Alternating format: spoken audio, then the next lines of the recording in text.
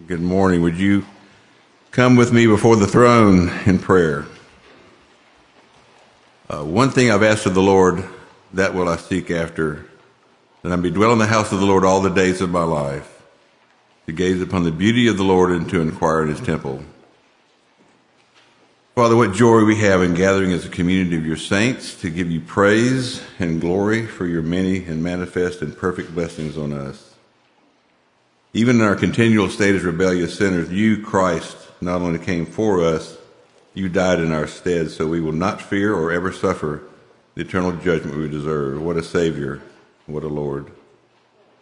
Now as we have earlier confessed our sins before you and received your pardon, we can now come as needy people to your throne with our concerns, our desires, our petitions. This is an amazing privilege, Lord, and we give you thanks that you covet to hear from us. We ask your comfort and blessings on Cindy, John, Philip Hay, and Becky and Richie Hamer, along with all the grandkids that Bill loves so deeply. What a rich and lasting legacy he leaves behind. We mourn with the family his loss to us, but we all rejoice when we remember both his life with us and what he meant to many of us, and the fact he is now in the arms of you, King Jesus. Oh, how we long to join him. And join him we will. We also lift up Bill and Kim and Jim and Jamie in the death of Bill and Jim's dad. Again, we mourn, but not as those without a hope. May he forever find the joy of the Savior.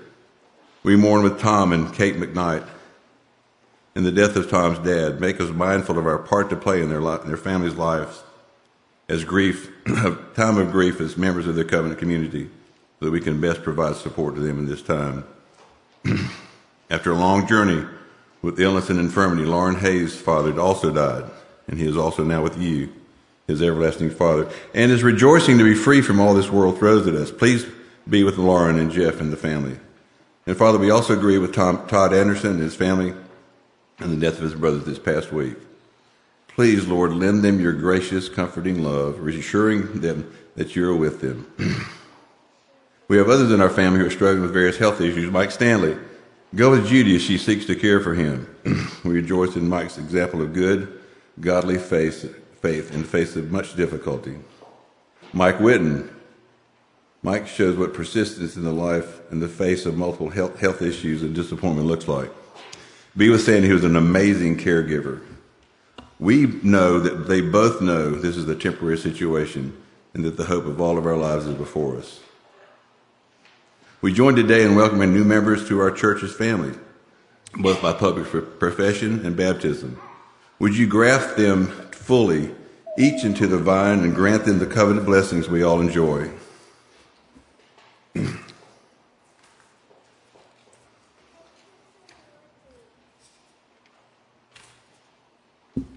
It's appropriate today and every day to pray for our missionary partners and those from our family who are on mission even now. Rigo and Barnegas and Ashley Sin are in Honduras for Forgotten Children's Ministry this week. We pray you will give them strength, wisdom, stamina, and courage for them as they minister to the least of these. And we rejoice in this very important celebration in our church calendar this week when we kick off your missions festival. What a time this is for us, and I pray the same for those partners whom we will be joining with to witness the remarkable ways you are moving in the world.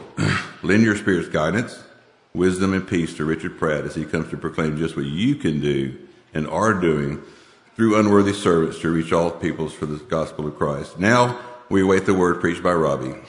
Give him your anointing presence and guidance and wisdom. We are thankful for his preparation and look forward to being convicted by your words through him. All this we say and ask in your Son's name, the holy name of Jesus. Amen.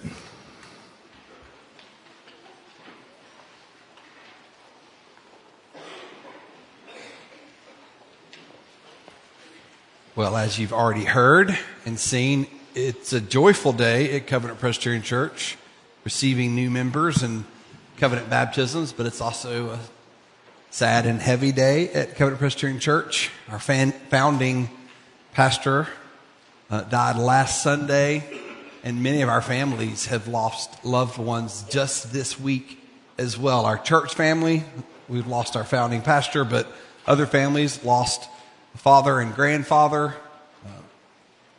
Several people lost their father this week. Others lost a grandmother. Others lost a brother.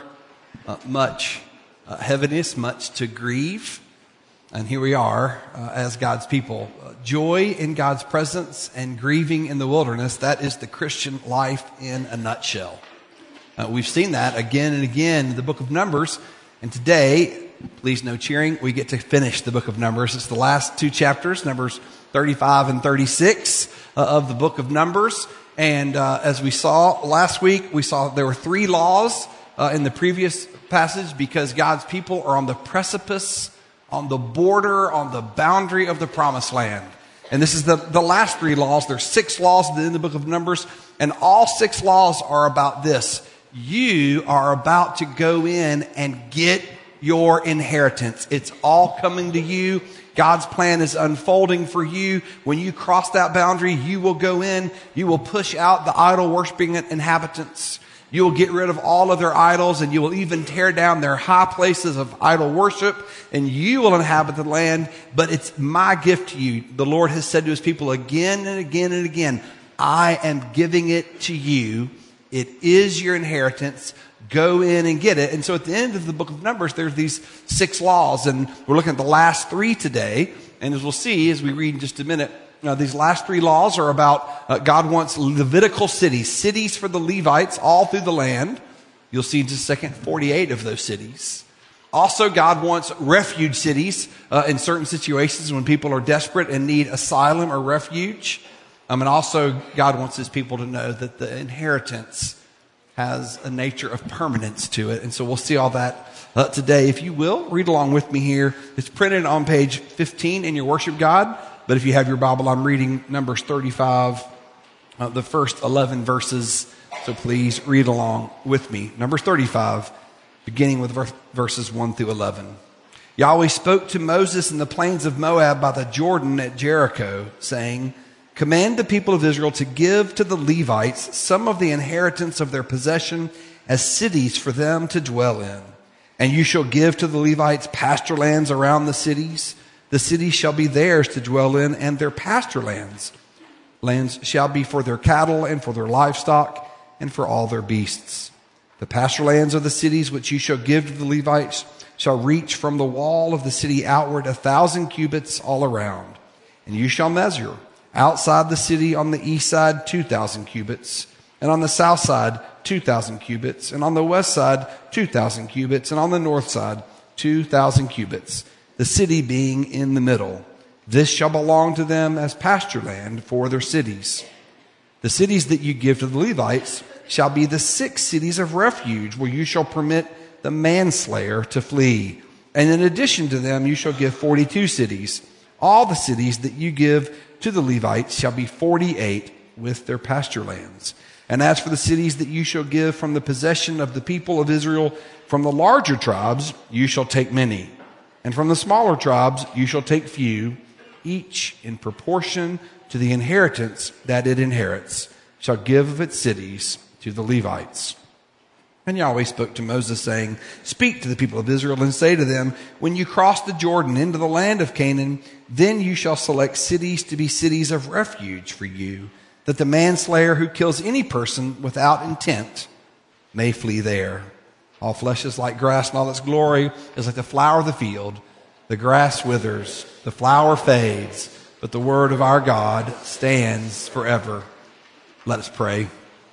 Father in heaven, how thankful we are for your word. Thank you that are finishing this book of Numbers today, where you've reminded us again and again that leaders die. Generations pass away and new generations emerge. We are your wilderness people with the promise of a great and permanent inheritance. Shape our longing hearts with wisdom today from your word through the power of the Holy Spirit. In Jesus' name, amen. All right, so we're going to look at these last 3 laws in the book of Numbers, and I'm going to draw 4 points from those today, and let me just tell you what those are. I want you to know, first of all, that God wants his ministers of the word in the midst of his people. We're going to look at that here for just a few minutes. God wants his ministers of the word in the midst of his people. Secondly, we're going to see from the cities of refuge that God wants his mercy and kindness to reshape his people. God wants the people that are shaped by mercy and kindness. Thirdly, we're going to see that God wants his people to take the land. And in the story of the whole Bible, that is the whole earth through the apostolic gospel. And fourthly, we're going to see that God wants you to know that the final inheritance is permanent. And those are our 4 points today. So we'll begin at the beginning. God wants his ministers of the word to dwell in the midst of his people. Look with me. What we have here at the very beginning is God describes for Moses, Yahweh tells Moses, command the people that I want my Levites not all hanging out in one central place. God had the whole tribe of Levi, and what did he do? He designated 48 different cities to spread out all among God's people. And if there was a very large tribe with a large inheritance, they would have a few more of these cities. And if it was a small tribe with a smaller inheritance, they'd have a few less of these cities. Why? God wanted it to be proportional. He wanted his Levites spread out through the whole people. And so here's one thing I want you to see today. When we think about the Levites, we always think priest and we always think sacrifice, but not all the Levites were priests. And all the priests and all the Levites did more than offer sacrifices. One thing the Bible tells us over and over again is that the Levites were students of God's word, and he meant them to be teachers of his word. So here's what God did.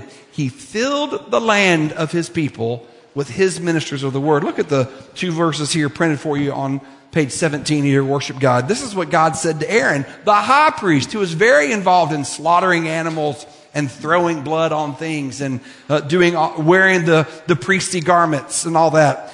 Yahweh also said to Aaron, you are to teach the people of Israel all the statutes that Yahweh has spoken to them by Moses. The high priest was a teacher, but not just the high priest.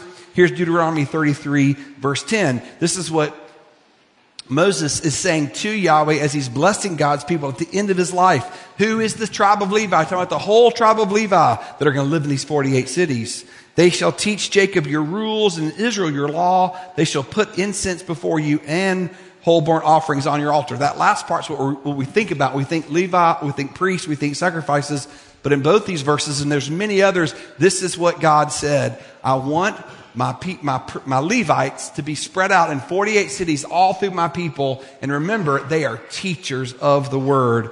God wants his ministers of the word in the midst of his people. I mean, I wish I could think of a good example of a minister of the word living in the midst of his people. Oh yeah, Bill Hay, our founding pastor, was a great example of this. You may have heard the story of the founding pastor of this church.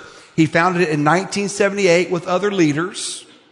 And he was the pastor of this church for the first 33 years of our existence. And he lived right here in Homewood. But before that, did you know that he pastored another Presbyterian church in Homewood in Edgewood Presbyterian Church? He was the pastor of that church for 12 years. Bill Hay lived in Homewood and pastored in this community for 45 years. A long obedience in the same location, and he was a minister of the word in the midst of God's people.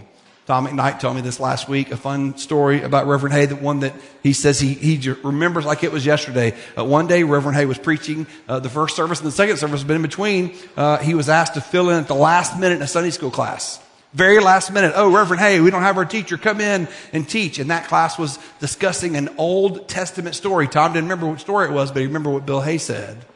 So they were discussing an Old Testament story, and they were having like a conversational adult class. And at one point, Reverend Hay realized people were a little lost, and he said, hey, have you noticed that when you're reading these Old Testament stories, there's often a bad guy? And they were like, oh, yeah. And he said, here's what I want you to do. When you read the Old Testament story and you identify who the bad guy is, and you identify what's wrong, his attitude, his actions, his words, whatever, then just ask yourself, when in the last month have I been thinking and living just like that bad guy?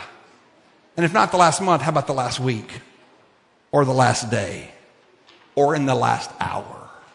When have I been speaking and thinking and acting like that bad guy? What sage, wise pastoral advice the opposite of moralism. Sometimes we read the Old Testament, we're like, oh, be like Jonah and flee from the Lord. Be like Samson. I mean, that's not how we're supposed to read the Old Testament. There's actually one great hero in the whole biblical story, one who does not fail, who we can emulate. That's the Lord Jesus Christ. But Bill Hay was a wise minister of the word in the midst of the people, teaching the people of God how to engage with God in the scriptures. Phyllis Ham told me after the first service, she was drawn to Covenant Pres when Covenant Pres began meeting at Reed Chapel it's on Sanford's campus, because when she showed up, Reverend Hay just opened the Bible and taught from it. It's a great heritage of this church, simple, pointing to what the Bible says.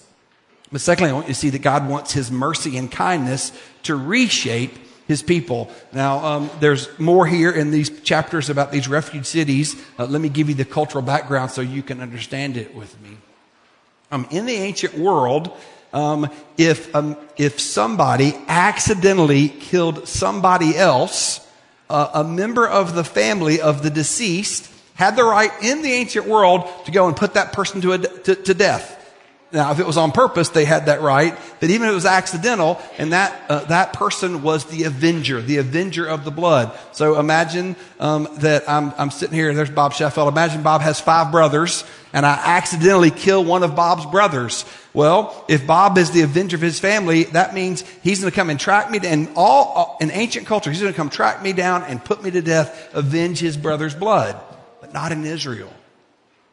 Now, in Israel, if I murdered his brother, then I am susceptible. I could be put to death because Bob's brother would have been made in God's image, and it was a capital crime to murder anybody. If you go read this chapter, it says that over and over again. If I killed his brother with a kind of tool, the kind of a stone or kind of piece of wood that would kill somebody when you swing it at them, or if I was really angry with that person, or I jumped out and surprised them, put them to death, on all those paragraphs, you'll read it, it says that person's a murderer, put him to death.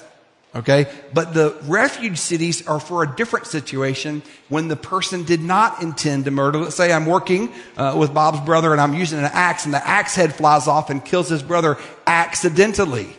Well, in the ancient world, the avenger of blood can track me down and put me to death because I have put someone in his family to death. But Yahweh says that's not how it will be among you. We don't want a cycle of vengeance and violence.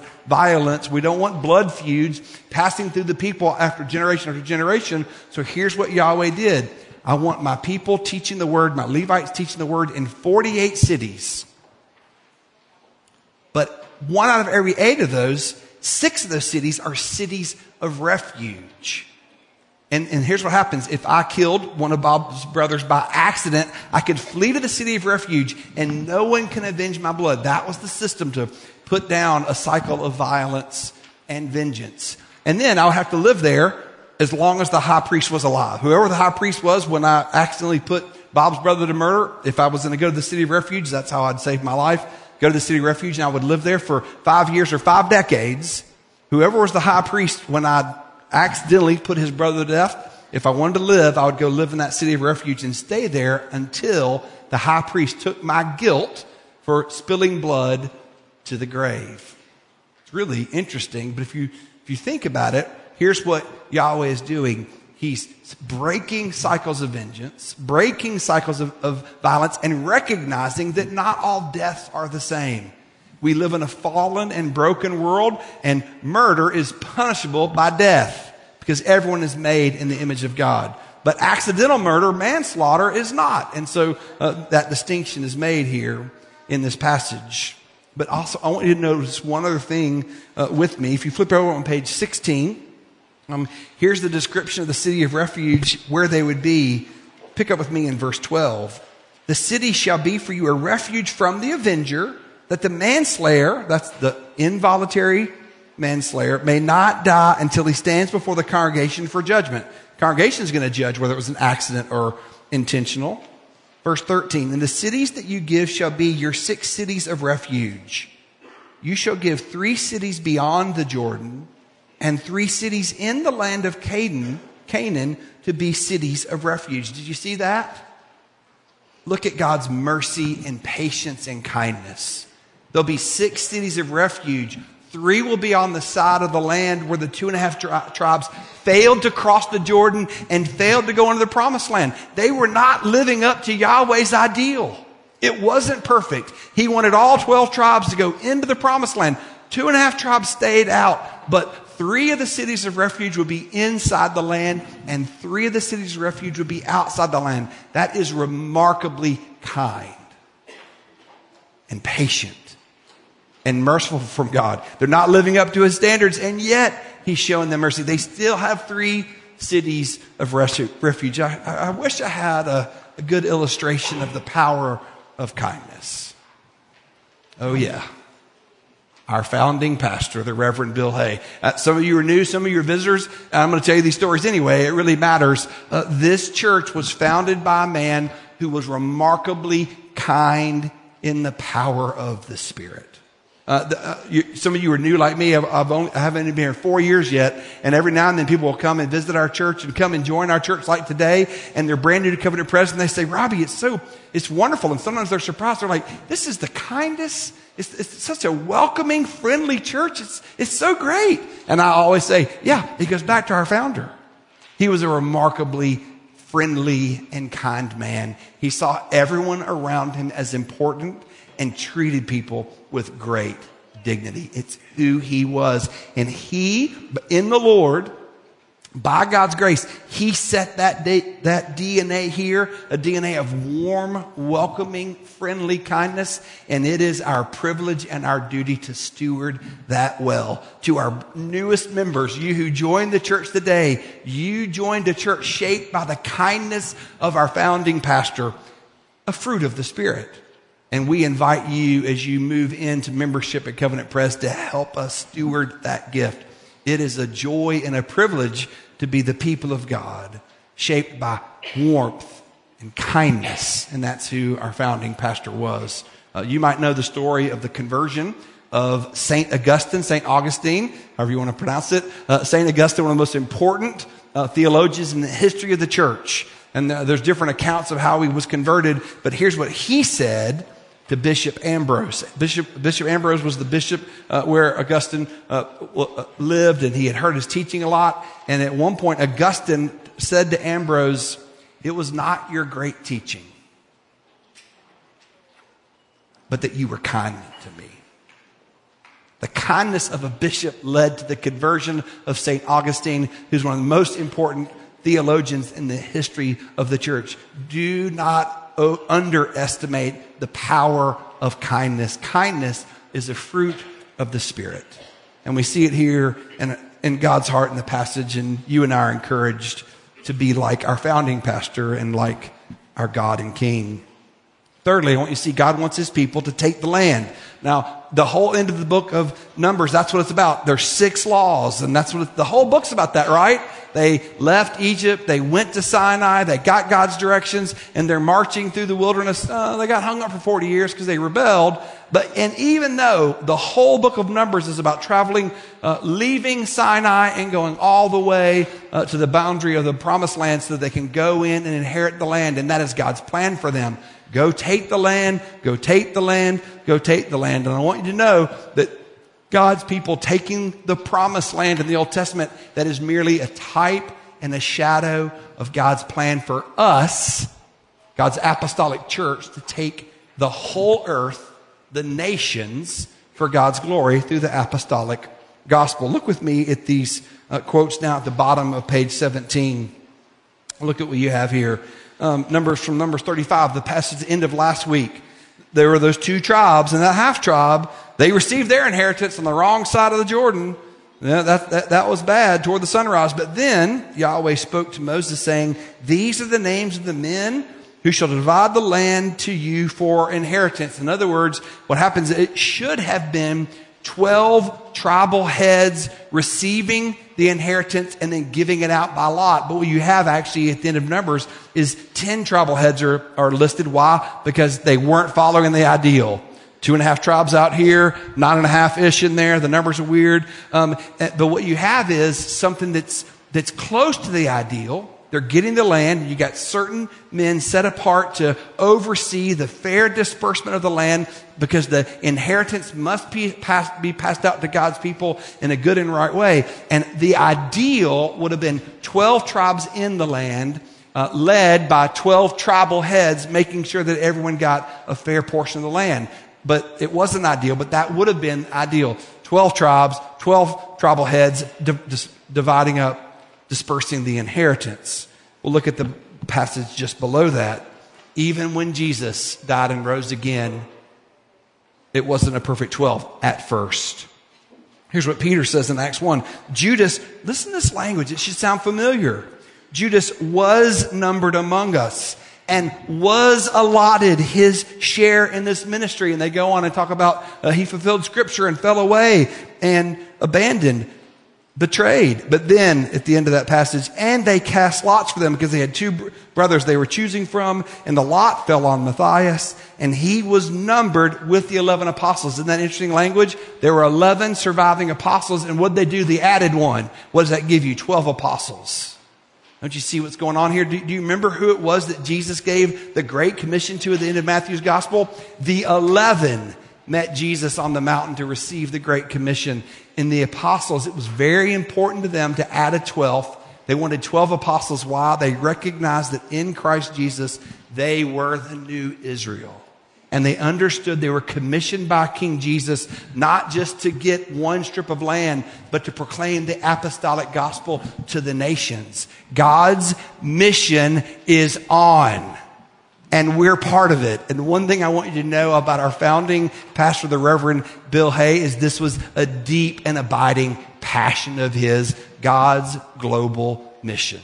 He was deeply involved with some of you leaders, making sure we built a fellowship hall so we could worship and do other things there, and then eventually build this sanctuary. Some of you were some of the first to be baptized in this sanctuary, or get married in the sanctuary, and then build the children's wing for children education. And he was deeply committed, along with other leaders, to seeing this church built up to be a thriving church. But it was never insular. The end of his vision, our founding pastor, was never just this location, just this address, just these buildings, but he had a driving passion for the apostolic gospel to reach the nations. Bill Hay, when he was a pastor of this church, went on a trip to Romania, and it shook him.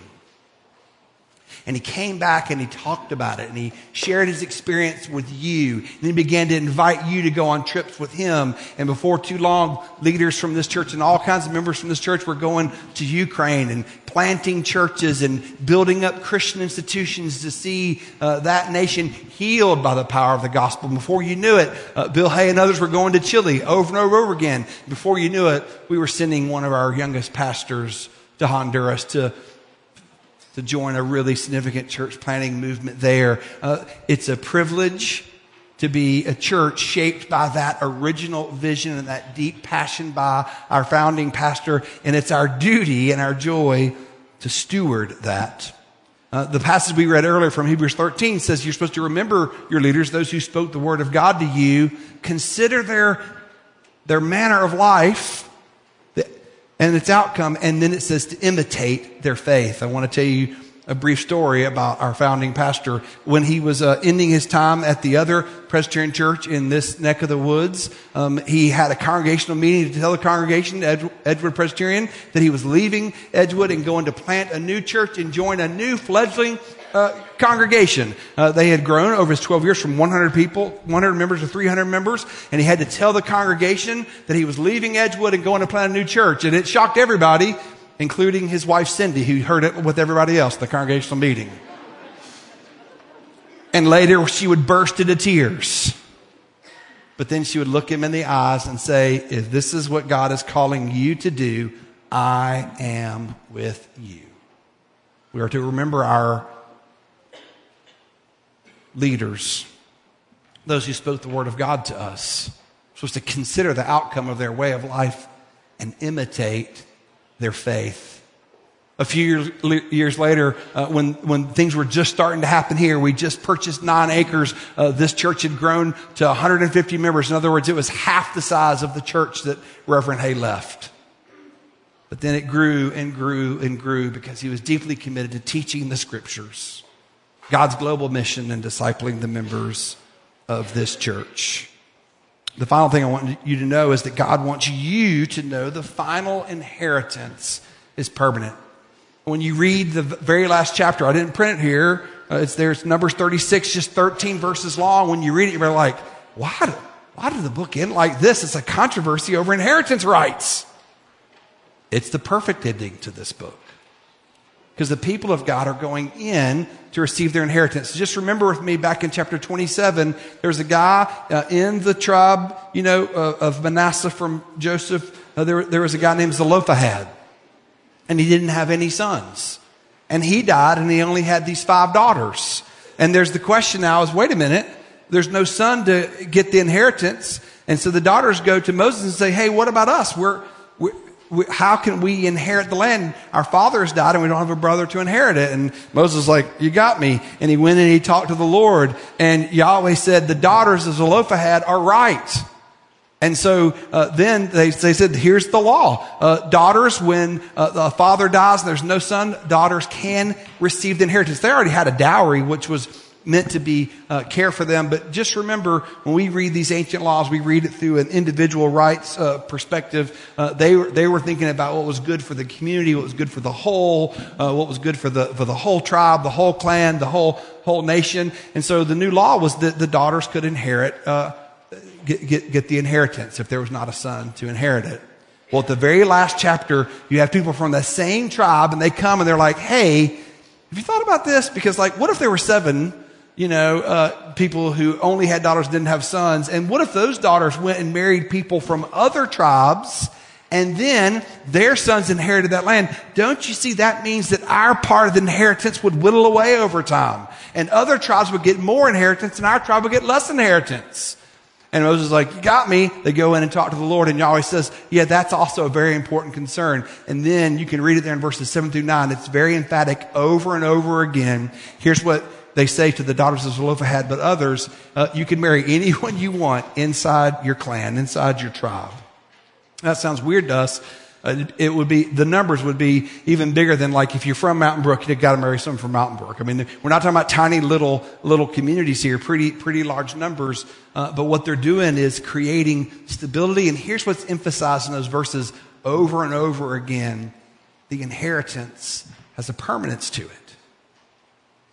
The Lord didn't want anyone losing their inheritance. The Lord wanted his people to keep the inheritance. Don't you see that that's merely a type and a shadow of the inheritance that you and I receive by believing in the Lord Jesus Christ? There's only one son in the whole biblical story who perfectly obeys and is the rightful heir of all things. It's the Lord Jesus Christ himself. And if you believe in Jesus, he's the rightful heir of all things, and you're a co-heir with Jesus of the new heavens and the new earth. It's all yours already in principle, and one day you'll experience it with him and your departed loved ones in the Lord forever and ever. I'm going to restate the 4th point. God wants you to know that the final inheritance is permanent, and that's really important. See, even our loved ones who die ahead of us, they're waiting on the final inheritance. Don't misunderstand this. We've already said it in the Apostles' Creed. We believe in the forgiveness of sins, the resurrection of the body, and the life everlasting. So please understand that we're people who believe in the resurrection of the body. Those of our loved ones who've died in the Lord, we bury their bodies. Their soul goes to be with Jesus. They're perfectly happy. There's no suffering or sorrow for them, but they're waiting for the great and final inheritance just like you and I are. The day's coming when King Jesus will come back and he will raise up all of the dead. He'll call us out of death to life, and we will, with our new glorified heart, soul, mind, and body, will inherit along with him the new heavens and the new earth. That is the great and final inheritance, and it's permanent. It can't be changed. We go from corruptible to incorruptible, from weakness to strength, from imperfection to perfection, and we inherit it and live with it with Jesus, in it with Jesus forever and ever and ever. Until we get that final installment of our full inheritance, we need strength, grace, and hope. And we're offered those things, not only in the Word, but at the table of the King. Will you pray with me? And let's go and get the grace that's been promised to us. Lord Jesus, how thankful we are for your promised presence and grace. Now we receive you spiritually by faith. We look for the day that we will receive you in person when you return. Jesus, help us remember even now that we who know you, we eat this bread and drink this cup until you come again. Don't let us neglect this great hope, that your return is our greatest hope. Lord Jesus, feed us and strengthen us until that day here. Amen.